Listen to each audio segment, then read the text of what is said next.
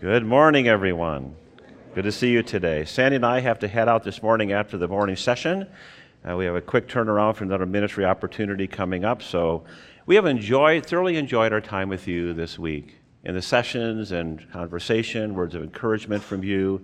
It's been a great week for us, encouraging for us as well, so thank you for that.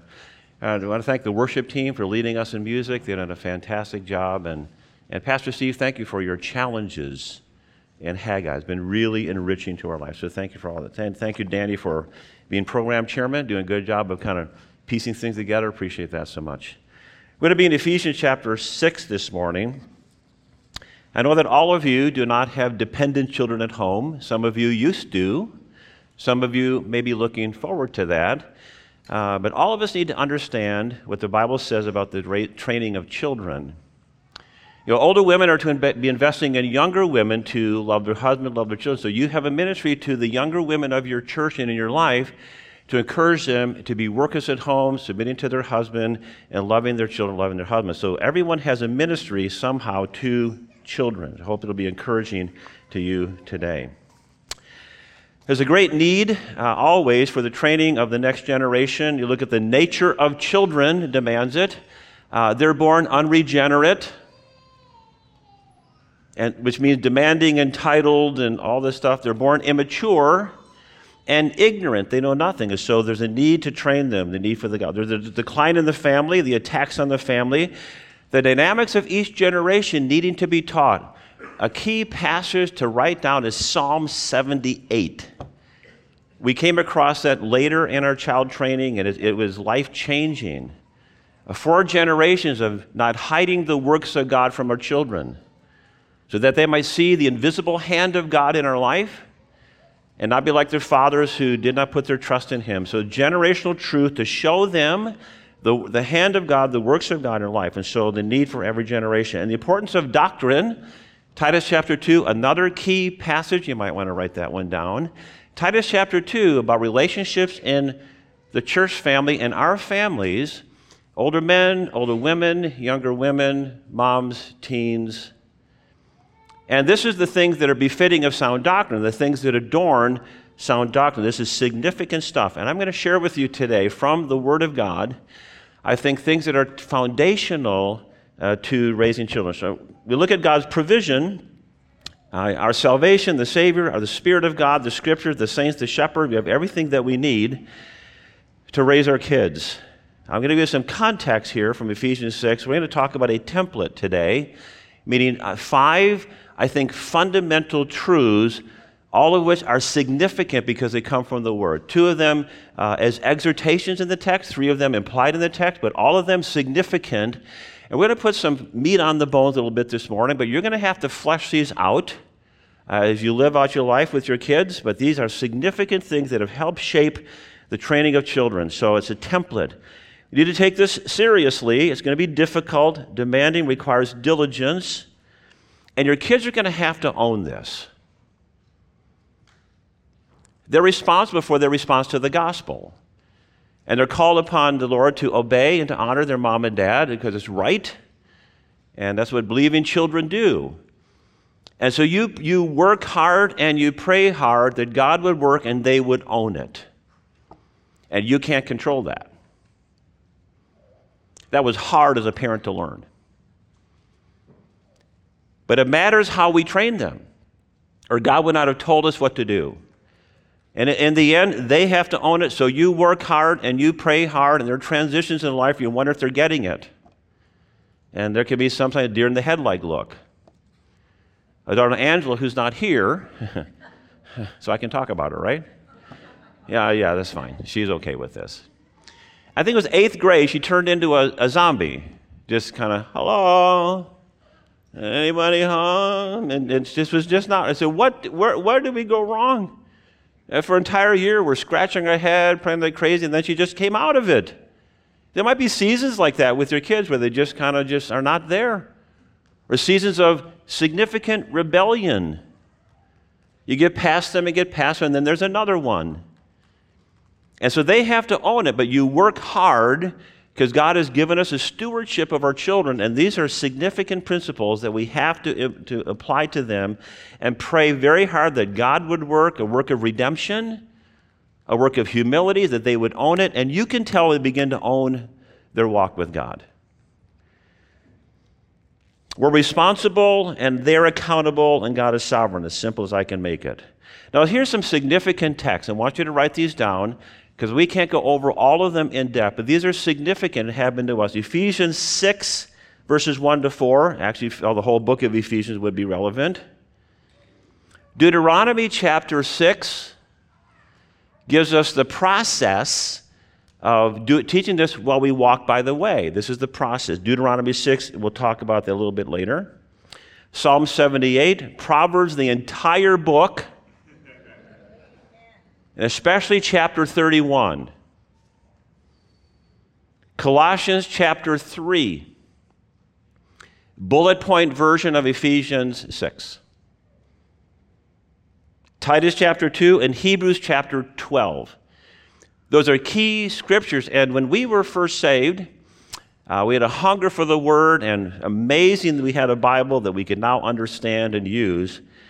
And I guess we were just ignorant enough to believe that God would honor the application of His Word. If we read it and studied and applied it, that He would bless that, and He did. So we're going to give you a template today with a little bit of meat on the bone. You're going to have to flesh this out throughout your walk with the Lord. So God's expectations are that we walk with Him, be filled with the Spirit, we know His Word, we work on our marriages, and we trust Him. And if you look at Ephesians chapter 5, which is prior to chapter 6, we're to be filled with the Spirit. This is saved, Spirit-filled parents manifested by joy and singing and yieldedness, like Ephesians 5:21, submitting yourselves one to another, a mutual. Then he talks about moms and dads and kids and servants. So undergirding all of this is a relationship with Christ and a Spirit-filled walk with Him, this yielded to Him, empowered by Him to flesh this out in relationships in the family. This is Spirit-filled parenting. And there is hope. And you're saying, oh man, our kids are going through a phase. There is hope, okay? There is hope. And all this must matter, or God would not have told us what to do with our kids. It makes a difference how you train them. Now, they have to own it.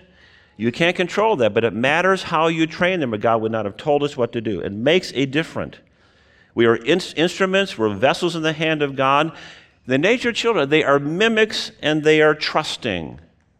I'm glad that God made them that way, or we couldn't possibly train them. They're unregenerate when they're born, and we have to train them before they're saved. But God made them to be mimics. We're to mimic God like little children. And they tend to be trusting us, so we make an appeal to their ability to mimic and trust us, and that God gives us hope in His Word. A key verse that we clung to. What's the past tense of cling? Cling on? No. Clung. Is clung right? It just doesn't sound right. Clanged? I never get this right. I think it's clung. We hung on to Hebrews 12. Discipline for the present time is grievous and not joyful, because it isn't supposed to be. It is painfully difficult for them and for you. But afterwards yields the peaceful fruit of righteousness to those that are trained by it. We hung on to the word afterwards.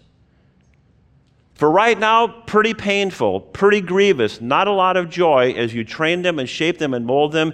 But afterwards, you begin to see the fruit of the training and a peaceable fruit of righteousness for those that are trained by it. We just hung on to those words, and God honored that.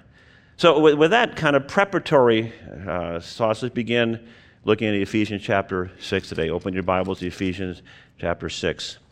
Begin reading in verse 1, these exhortations to children, and move on to parents. Children, obey your parents in the Lord. These are believing children within the realm of their walk with the Lord. They are to obey their parents, and for this is right. Honor, value highly like a treasure your father and your mother. This is the first commandment with a promise that it may go well with you and you may live long in the land. Fathers, Do not provoke your children to anger, but bring them up in the discipline and instruction of the Lord. That's our text for today. Point number 1, take responsibility for your family. That's implied here. He's addressing fathers as the ones who raise up their children. We have to take responsibility for that, to raise up our children. I think we've done too much delegating, way too dependent, others to do that for us. Now, God will bring alongside the life of your kids others that will invest in them. And that's how it should be. We bring them to church, and they have Sunday school, they have VBS, we have kids ministries, we have sometimes youth pastors, student ministries. And they come alongside, but you never delegate responsibility to them. You never give that up. You retain that. Others help you. They teach them how to play piano, how to play basketball, all that. You send them to camp. But you never give up being a mom and a dad. You never give up responsibility for training them. Or you'll find quickly someone else to blame if they don't turn out right. It's an interesting, fine mental shift. You call upon others to help you, and a church can help you, but a good church ministry never takes ownership of your kids. They want to help you do that. That's a big deal.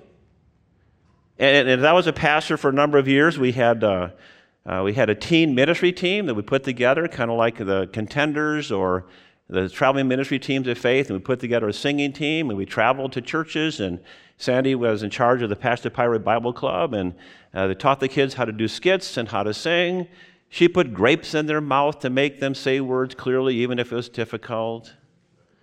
We traveled to churches with our patch kids, with our ministry kids, like 35 or 40 kids, and their parents would come with us on Sunday nights. We had Sunday morning services. And we went to one church, and one astute lady said, actually, one of the men, he said, "Don't you wish you had a big bus?" I said, "No. I wouldn't buy one if I had the money." See all those moms and dads in their cars? They would just stop coming. Every good church ministry comes alongside parents. It never takes ownership of your kids, but it helps assimilate them into the church family, and some incorporate parents into the training process. I said, I will help you raise your kids. I'm not going to raise them for you. We'll come alongside and we'll help. That's an interesting shift in thinking.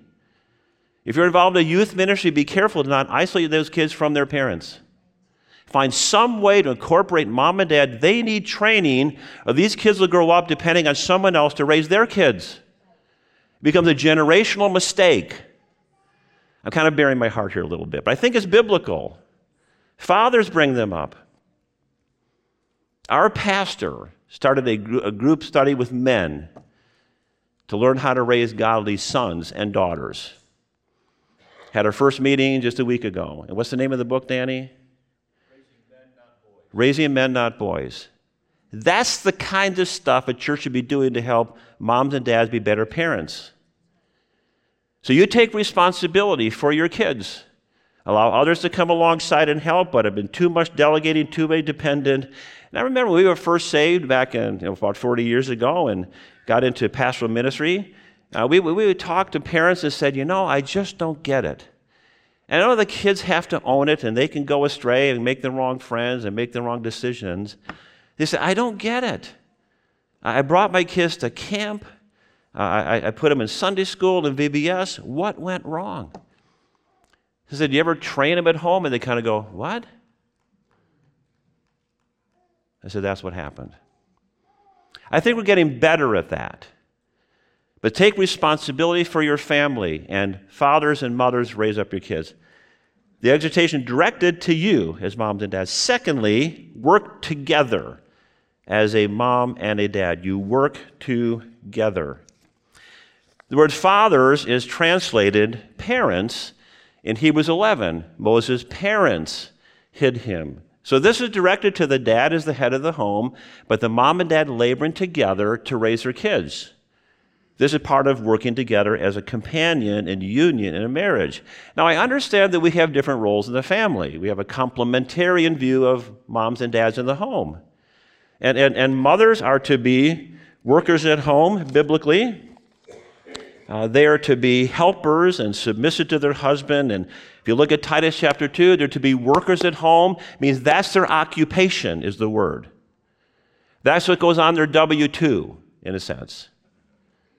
That they're workers at home. If you look at 1 Timothy chapter 3 or 4, it says, the younger women are to marry and bear children and guide the house and guide her home. The word guide is the word despoteo. It means a despot, like a benevolent dictator is the word. It's her kingdom, and she's in charge of it. And she speaks with kindness and wisdom, but she looks well to the ways of her household. In the absence of dad being gone, this is her little world. And she's in charge of it. And she's to be like, it's not a democracy. It's not even a representative republic. It's a benevolent dictatorship. Because I'm the mom really is true. She is to guide the house. And it's her household, and so that is her role.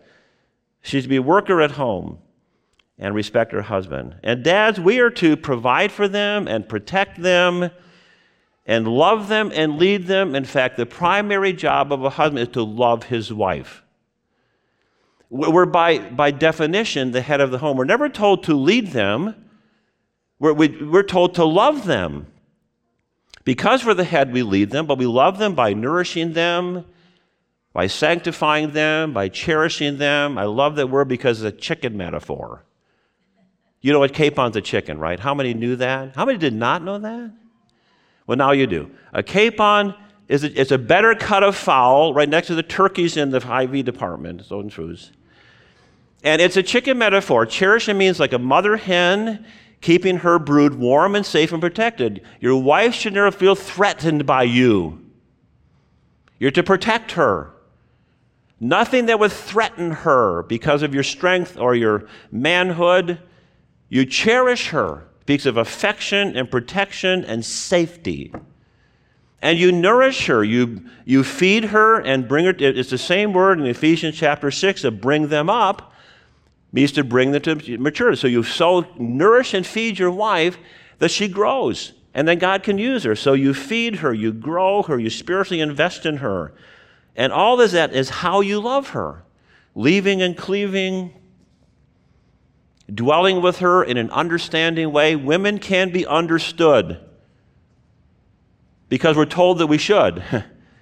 You share a life with them. We're dwell means share a life with them in a way that understands them. It's a lifelong process to understand your wife. But I love it. Understand how God made women, how he made your woman, her hopes, her fears, her dreams. You share a life with her, and that's what she thought you meant when you said, I do. I want to share my life with you. If you're thinking, I just want to pay the bills and go to work, that's not what you signed up for.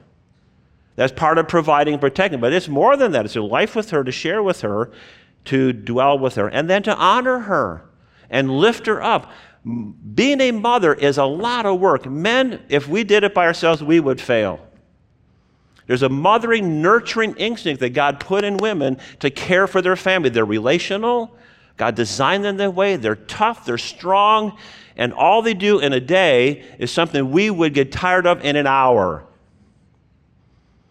And they feed them, and they clothe them, and they pick up after them, and they spit on them, and they did all the diapers. And we had cloth diapers back in the day, and we had diaper pails. Anyone remember those things? This was portable ones. They were expensive. You did them when you traveled. And I learned how to change them and how to clean them, so I could. It's a lot of work. You look at Proverbs 31. It needs a virtuous woman, a woman of strength to care for her home. This is her home, and her husband trusts in her to do that. Well, he's gone, and he's off to war and the spoils of war. The heart of her husband safely trusts in her because she's now in charge of the house. And so she feeds them interesting, exotic foods, right? Foods from afar. She finds a way to clothe them and maybe have a home business. And she gets up early and stays up late and reach out to the poor. And like I said, she puts clothing on everything, like the bed coverings and her kids and all the decor. And we love it. And she's not afraid of the snow. Neither am I, because I have a snowblower. But because her kids are clothed in scarlet and wool, means colorful, warm clothing. She's not afraid of it. She just says, "Snow, I dare you to come." And she's not afraid of the future. She stares it down because she's caring for her home, looking well to the ways of her house, and everything is observed by her. She knows what's going on in every corner of the home. And kids think Mom has eyes in the back of her head. They kind of do. It's like a sense, and if they're smart, they put strategically located things that have reflections in them, like mirrors, and pictures on the wall, and they have ears. She would open the window. They played outside. It was cold or hot outside, and she'd hear something, and they go, "How did you hear?" Well, she had the window cracked. You can convince your kids that you're omniscient. You can do that. I thought my mom was. See everything. But she wants to know what's going on in her home. And so this is a demanding, diligent job that no one appreciates, and because no one sees it. In the middle of Proverbs 31 is her husband known in the gates. Where did that come from? Because he's in public, she's in private, and she's okay with that. He's sitting among the elders at the gate and talking about all the big things of the world and making business deals and getting accolades on the back. She has snotty-nosed kids that's spitting up all day and he's spanking all day, and no one notices but God. She's okay with that. But her husband has to praise her, it says, because no one else is going to do it. So you trust her, you provide for her, and you praise her for that because no one else is going to do it. She's okay with that because she fears the Lord. She does it for him. But one day, her works will be known in the gates. The end of the chapter. What's that mean? What's her work? Her kids. And they grow up and everybody sees the work she did for all those years. And then what she did is known to everyone in public, and she's okay for waiting for that day. Because sometimes your work goes public. Then eventually her children will give her thanks. Danny would call sometimes from college and leave lengthy voicemails. Something a little bit guilt-ridden, I hadn't called in a while, Mom, but at least he called, okay? At least he called, and he would exhaust the voicemail length and then just cut him off. And it was fun. We just listened. It was informative, and I'm so sorry it's been so long since I called, but, and it was kind of fun.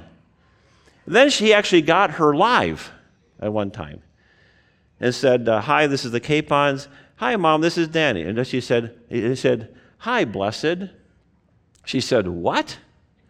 "I just read in my Bible, her children will rise up and call her blessed." I just want to call you blessed today, meaning thanks for what you invested in my life.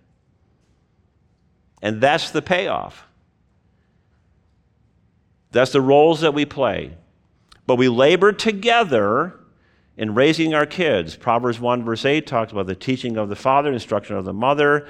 We both are engaged. We don't need disengaged dads, passive dads, not involved. We do this together. Second of all, thirdly, we do not provoke our children to anger. Interesting, that's the first admonition here before the training is do not provoke them. How negative is that? Do not provoke your children to anger. It is an exhortation, it's an imperative. Now, this is the primary thing in training. It's mentioned first. If you look at Colossians 3:21, the bullet point of this, it says, do not provoke your children to anger, but bring them up. And so Colossians 3 is like the bullet point version of Ephesians 6, and that's what's mentioned. Do not exasperate, do not dishearten, do not provoke them lest they be disheartened. So that must be a big deal. It's primary here. it suggests the possibility that we might be doing that.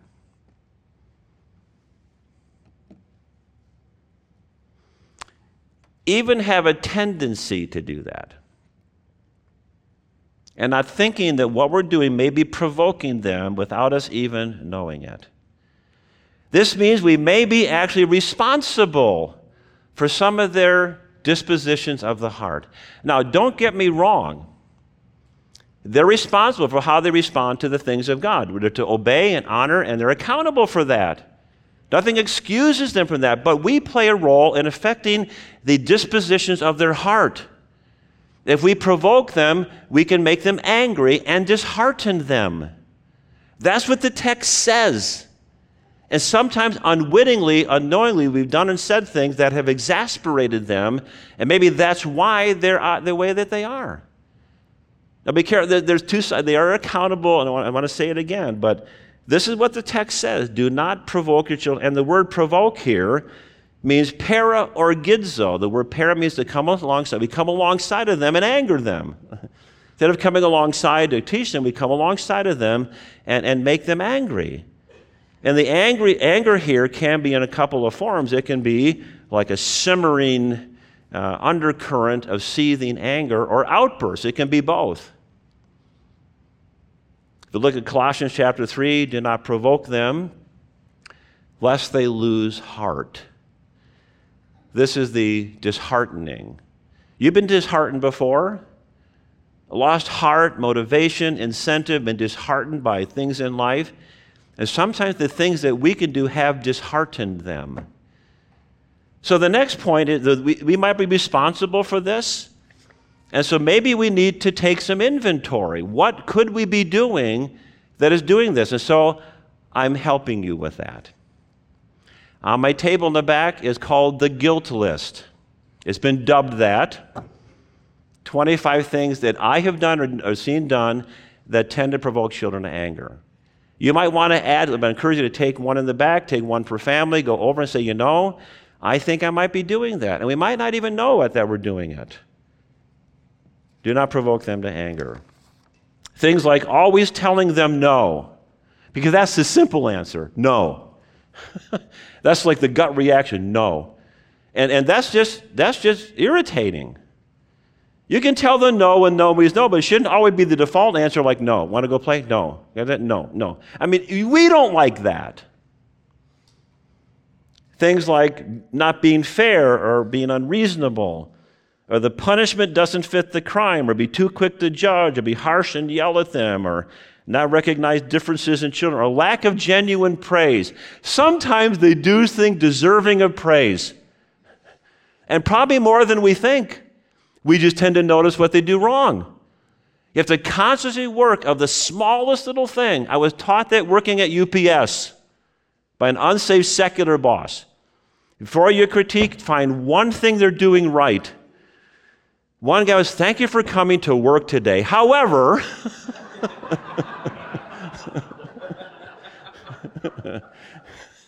that's all I could find. But it sets the tone better. Even Jesus did this in Revelation chapter 2. You do this really, really well, but I have this against you. It just cuts through the defenses and it just irritates them. And so give them genuine praise for the smallest thing that you notice. You're not allowing to make things right, showing favoritism, all sorts of things. So get the list, allow God to convict you, and take some inventory. And maybe apologize to your kids if it's real. I was harsh with you. Please forgive me. And we can be harsh with our kids. Harshness is not good discipline. You don't wait till everything bigs up, then blow up like a volcano. That's not good discipline. That's harshness. We're never told even to yell at them. And I did that. I got angry with them. Where can they goof around the back seat and, oh, you're on my side of the seat, and I don't this, and I just to hit something back there, Just the fact that I tried, and that was horrible. Stop the car, make an explanation. I didn't always do that well. So some of these come from experience. But that's how he starts. Do not provoke them to anger. Don't come alongside of them to anger them. And don't dishearten them. I want to encourage you to take some inventory. Number 4, and this is kind of the meat of it. Bring them to maturity. The phrase bring them up means bring them to maturity. It's the same word nourish in Ephesians 5, to nourish your wives. You bring them to maturity. They're born immature and uncivilized to some degree. You have to bring them up. And some marks of maturity are discernment and responsibility and thoughtfulness and skillfulness in the word and wisdom and self-awareness and application, taking initiative. Those are all marks of maturity, and they're not born with that. They don't have any. They're uncivilized barbarians. That's biblically accurate. They're pagans without a regenerate heart. They know nothing except the old nature moving. They're not even born neutral, with a bent towards sin. And it doesn't take long to notice they want what they want, and they'll do whatever it takes to get it. Even at 10 months old. I'm picking on Angela again, but she was too young to remember. We were camping on the Oregon coast, and Angela was 10 months old roughly, and she did something, and we spanked her. Now, you don't spank them through 3 cloth diapers. They will laugh at you. Because it does so right below, the nice tender spot right below that, don't have to hit it very hard, and boom, let them know that was sinful. So we did, and she arched her back, and I said, what is going on? She passed out and stopped breathing. I said, we just killed our daughter. We're sitting in our tent, terrified, trying to be good mom and dad and discipline, and I just killed my daughter. Pretty soon, sputtering, oh good, she's alive. And what is going on? I said, that was really, I'll never do that again. So we brought her to an obstetrician. What? Pediatrician. I keep getting them backwards. Guys, you do the same thing. Come on, cut me some slack here. He said, you have a rebellious daughter. Wow. You won't get that today. You say, lighten up. She didn't like what you did, and she's throwing a tantrum, and she's rebelling. You need to deal with that. I said, whoa, this is good. We weren't saved. This is good advice. She's doing it to get attention and wants sympathy from you. At 10 months old, he said yes. He had no clue about the old nature, and neither did we, except she was experiencing it. When she does it, walk out of the room, act like nothing happened, eventually she'll stop doing it, and she did. That's how they're wired. So we have to bring them to maturity. That's the objective here. Bring them up where they're mature. You're preparing them to leave you. You get about 18 to 20 years to do that. That was huge to us. We're preparing them to leave us, to be independent of us, dependent on God, maybe having a family out on their own, because I will not always be there to watch over them. We told them that. And we enjoyed every year of that. We've heard people say, oh, I wish I had grandkids first. We don't. We love we loved our kids. We loved the training years. God bless them. Now we get to watch our kids invest in their kids. How rewarding is that? You get about 18 to 20 years to leave you, trusting God with a measure of maturity to function for Him, maybe find a spouse and start a family. You're not hanging. This is a stewardship over this period of time. So you have to bring them up. And there's a growing immaturity in the culture today of all the Generation Z and stuff. We're just not as mature as they used to be. So bring them into maturity. And this is how you do it. It requires training and counseling. Are the 2 words to fill in here. You have to train them and counsel them. See, this is the method, the exhortation to bring them up. How do we do that? You do that by discipline instruction. The word discipline is not the best word to use here. We think of discipline as punishment, and it can be that.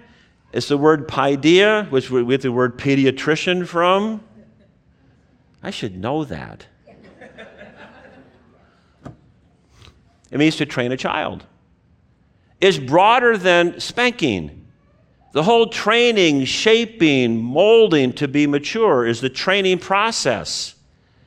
And so it involves accountability and follow through, and we'll talk about that in a minute.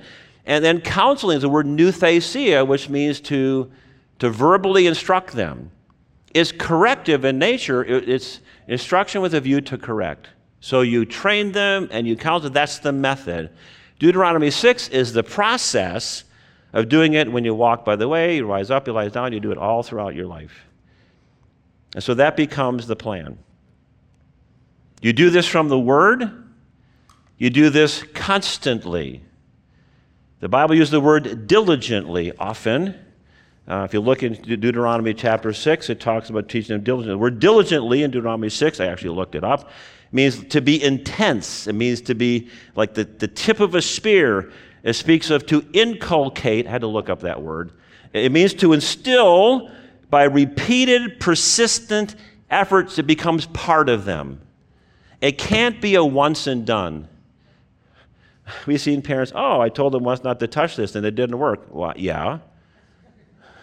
Well, I thought, no, they're not reasoning children yet. It might take several times. You might have to turn up the heat each time till they get it. So diligently means persistent, repeated effort and frequent, repetitious instruction. You get the idea? Till it's inculcated, it becomes part of them, till it's instilled in them, implanted in them. That's diligently. It's a lot of work. What were you thinking when you had kids? And they're entertaining. They're hilarious. I think they have a biblical obligation to entertain us. I really do.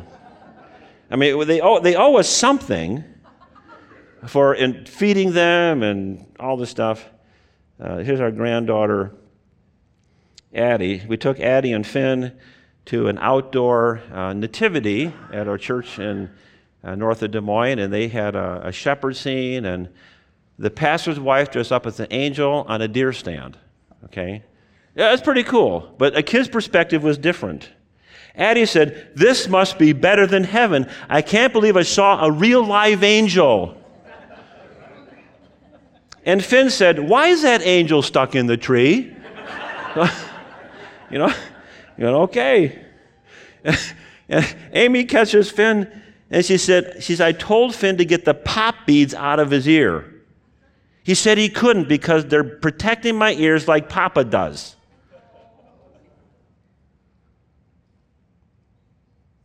And then she asked Finn to pray for supper. So here's Finn. "Dear Jesus, thank you for this beautiful day. Thank you for supper. And please help Papa's tiny little helicopter to work good. In Jesus' name, amen." They're a hoot. But it is a lot of hard work. You ought to be exhausted. If you do it right, you will be. A virtuous woman has the strength for that, and she fears God for that. Her husband praises her for that. And so you train and you counsel them. And these are some things that it requires instruction. You have to tell them what you expect of them. I think sometimes kids don't obey because they weren't told what to do. Instruction and clarification, meaning we're not as clear as we think we are all the time. Have them explain back to you what you told them. When there's something wrong, say, "Do you understand why you're being punished?" "No." And clarification. Then there's illustration. Learn to illustrate things to life. I saw in the back, encouragingly, keys for kids. If you don't get them and have young kids, do it. Just get them. How do we illustrate life to kids? How do we take the Bible to make application of life and illustrate it? Jesus did that, illustrated through all the figures of speech and all the word pictures of how he taught. And so learn to illustrate and to make application of life. And keys for kids, it has a key for the day, a story. We ask to guess what the key is. And you wanted to be a keys for kid mom when they were older or beyond that. And so learn to illustrate. It requires application to life. Or the Bible becomes just a theology book to them and not relevant. You have to apply it to life. They don't know how to do that. As a dean of women, or girls are coming in, how do I make application to life? And they love it. A lot of them haven't learned how to do this, so make an application to life. For example, you can use cereal boxes to teach sanctification. Boom, I just made it mine. I sanctified the box, made it for my possession, or you can teach them the will of God with cereal boxes. Cereal boxes are very, very good illustrations. You can choose one of these three brands, and I will say yes. Outside of them, the answer is no. So guess which one they picked? Yep, I don't know who it was. We'll keep that coming. Oh, they all did it. Okay, here we go. Equality of whatever.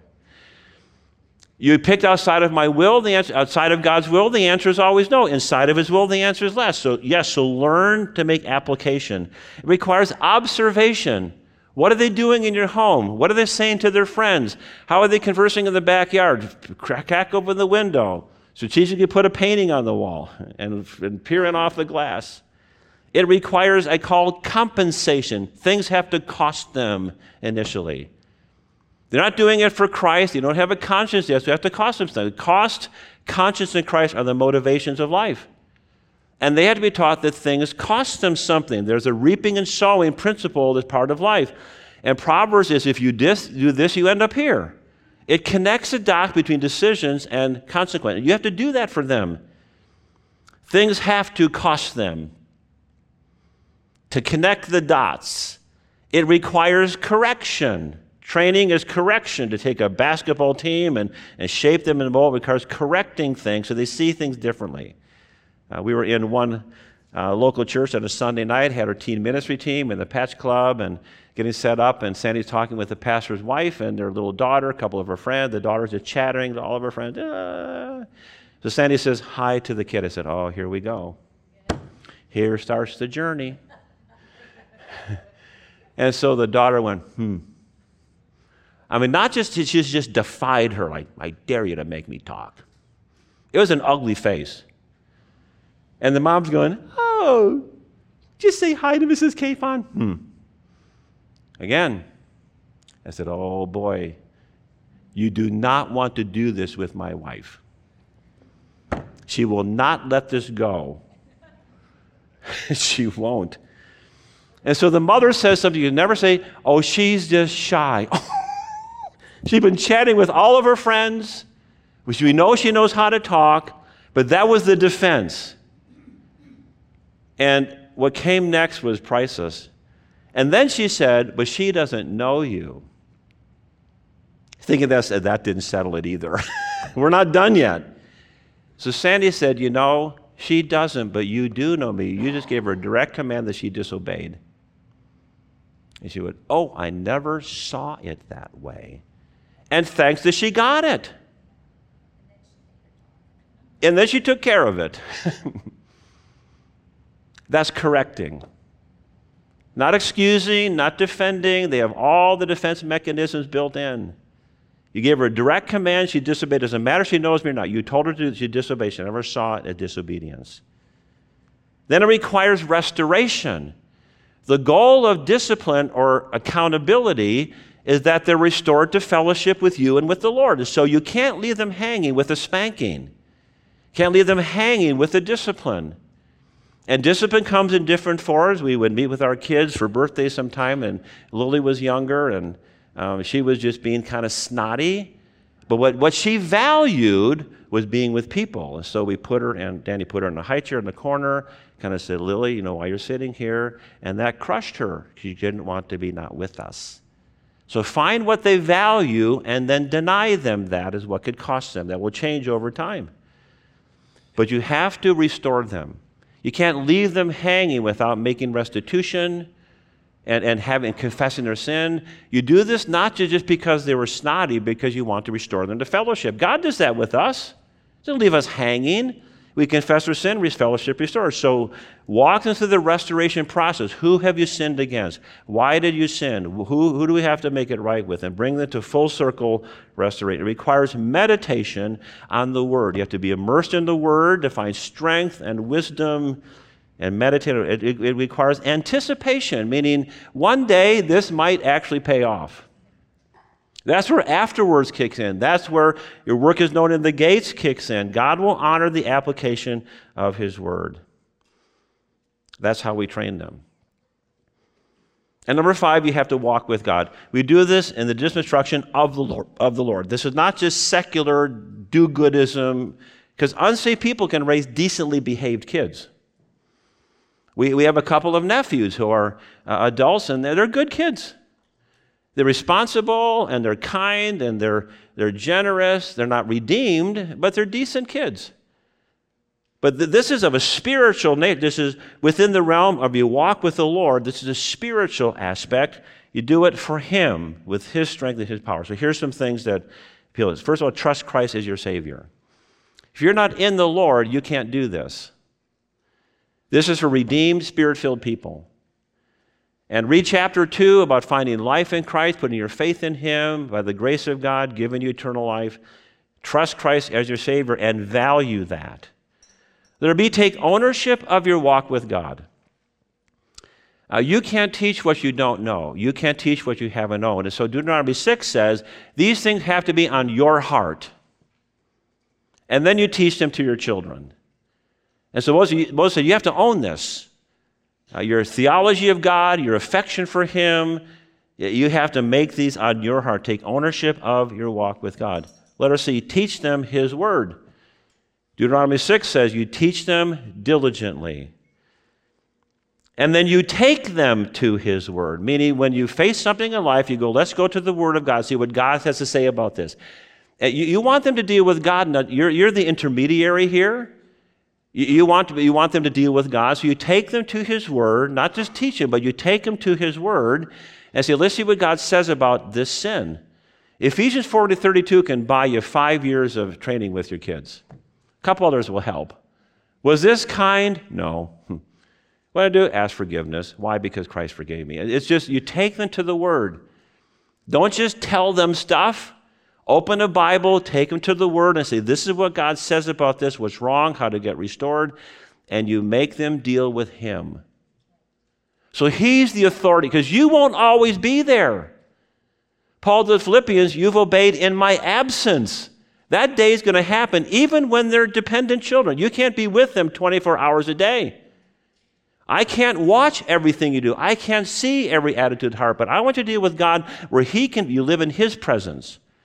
So you teach him His word, you take him to the word, and then you talk of Him everywhere you go. You talk of Him when you lie down, when you rise up, when you walk by the way. Don't limit talking about God to devotions.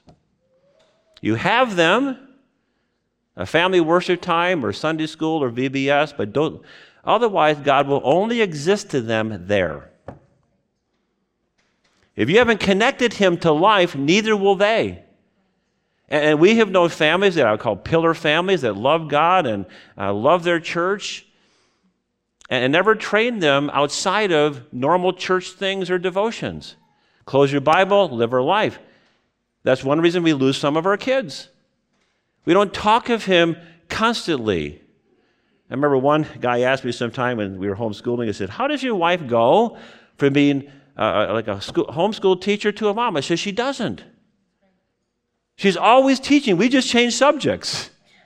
Could be how to answer the phone. Could be how to write a thank you note. It could be theology. It could be math. Didn't you love the counting to 18-wheeler by Pilate? I thought you were going to bust a gut with that one. Man. Yeah. So you talk of Him constantly.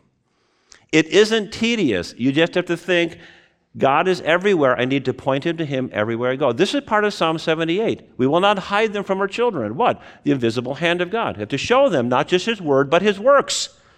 And so the little blank here is the word work. We show them the word of God. We teach them and show them the works of God. His mighty power is hidden to the unseeing eyes. If to show this was the hand of God, this was God at work. It could be a lightning storm, it could be a hailstorm, it could be the frost in the morning, it could be an answer to prayer, it could be finding a parking spot. This was the hand of God, and you teach them to see the visible hand of God and show Him His works everywhere you go. Every moment's a teaching moment, and you can learn to think that way. This is life-changing for us. You have devotions, you have your dedicated sit-down time. But don't limit it to that. Or God will never exist or be revealed to them apart from that. Show them He cares about every detail of your life. And talk of Him everywhere you go. And letter F, you take them with you. We talked about that yesterday. You take them with you. You involve them in ministry. You're to disciple them. So as much as you can, you take them with you. Kids are very, very portable. And today we had umbrella strollers. They were really bad on gravel. Now we have what you guys have. This is like heaven, the big pneumatic tires, and kids are portable. And it's inconvenient, but they can handle stuff. Oh, don't take them to a funeral. Take them to funerals. When my dad passed away 9 years ago, Lily stood at his casket. Hi, this is my great-grandpa. He's not here anymore. This is just his shell. He's in heaven. How old was she 9 years ago? 5. She greeted the guests at my dad's casket. They can handle it. This is life and death. And so you take them with you when you can to Bible study. We took our kids to Bible studies as much as we could. And so you take them, you're discipling them, and that requires attaching themselves to you. Don't shield them from life and ministry. Take them with you. And then take this seriously, meaning we don't walk with a pout on our face, but this is important stuff. We have to be strategic and intentional and take it seriously. A pastor friend of mine, they brought home their first child, and he was kind of kidding around and taking pictures. And the wife said, "Stephen, what? Quit goofing around. This is a big deal." I said, "Okay." And she said, "We have a child to raise. You have 18 years to train them, and they're gone. Quit goofing around." He said, "Okay." And he's a pretty tough guy, and I pretty much hammered him, And we were expecting Angela. Sandy said, "I can't do this." I said, "Well, it's too late for that." And then I said, "They're not born teenagers. We will grow with them." And that turned out to be true. She says, "I think all I did was spank them all day." I said, "Did they deserve it?" "Yes." I said, "Good." There are days like that. She said, "I don't know what to do." I said, "If you don't like something, correct it. Just correct it." Because part of applying these things to life is the Scriptures, the Spirit of God, and doing what seems best to you. Hebrews chapter 12 talks, we had fathers who disciplined us, and we respected them, and they did what seemed best to them. You take the Word of God, apply it to life, do what seems best, and make a judgment call. We found out that's biblical. And it's not always clear-cut, but you do what seems best to you with the Spirit of God leading you. And lastly, you trust God for that. I don't think it's in your notes, but you trust God for all of this. You do it in the realm of your walk with the Lord. You do all that you can. You work hard. You pray hard. You love them. You enjoy them. You laugh with them. You play with them. You have fun trips with them, spontaneous and planned. You giggle with them. You rest the floor with them. And you work hard at shaping and molding their life so that God can save them and use them. But you trust God for this. Only He can give you wisdom. He can give you clarity. He can give you the strength and endurance to work in their hearts and raise up a generation that loves Him and serves Him. These are fundamental. A little bit of a template here to flesh out in your life. Let's pray.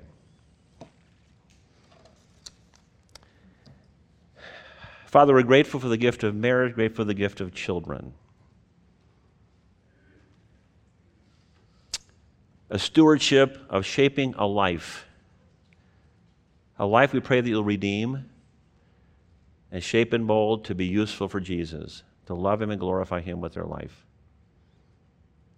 Lord, the world, the flesh, and the devil are against us. Powerful forces at work to destroy and ruin our children. It's getting crazier every week.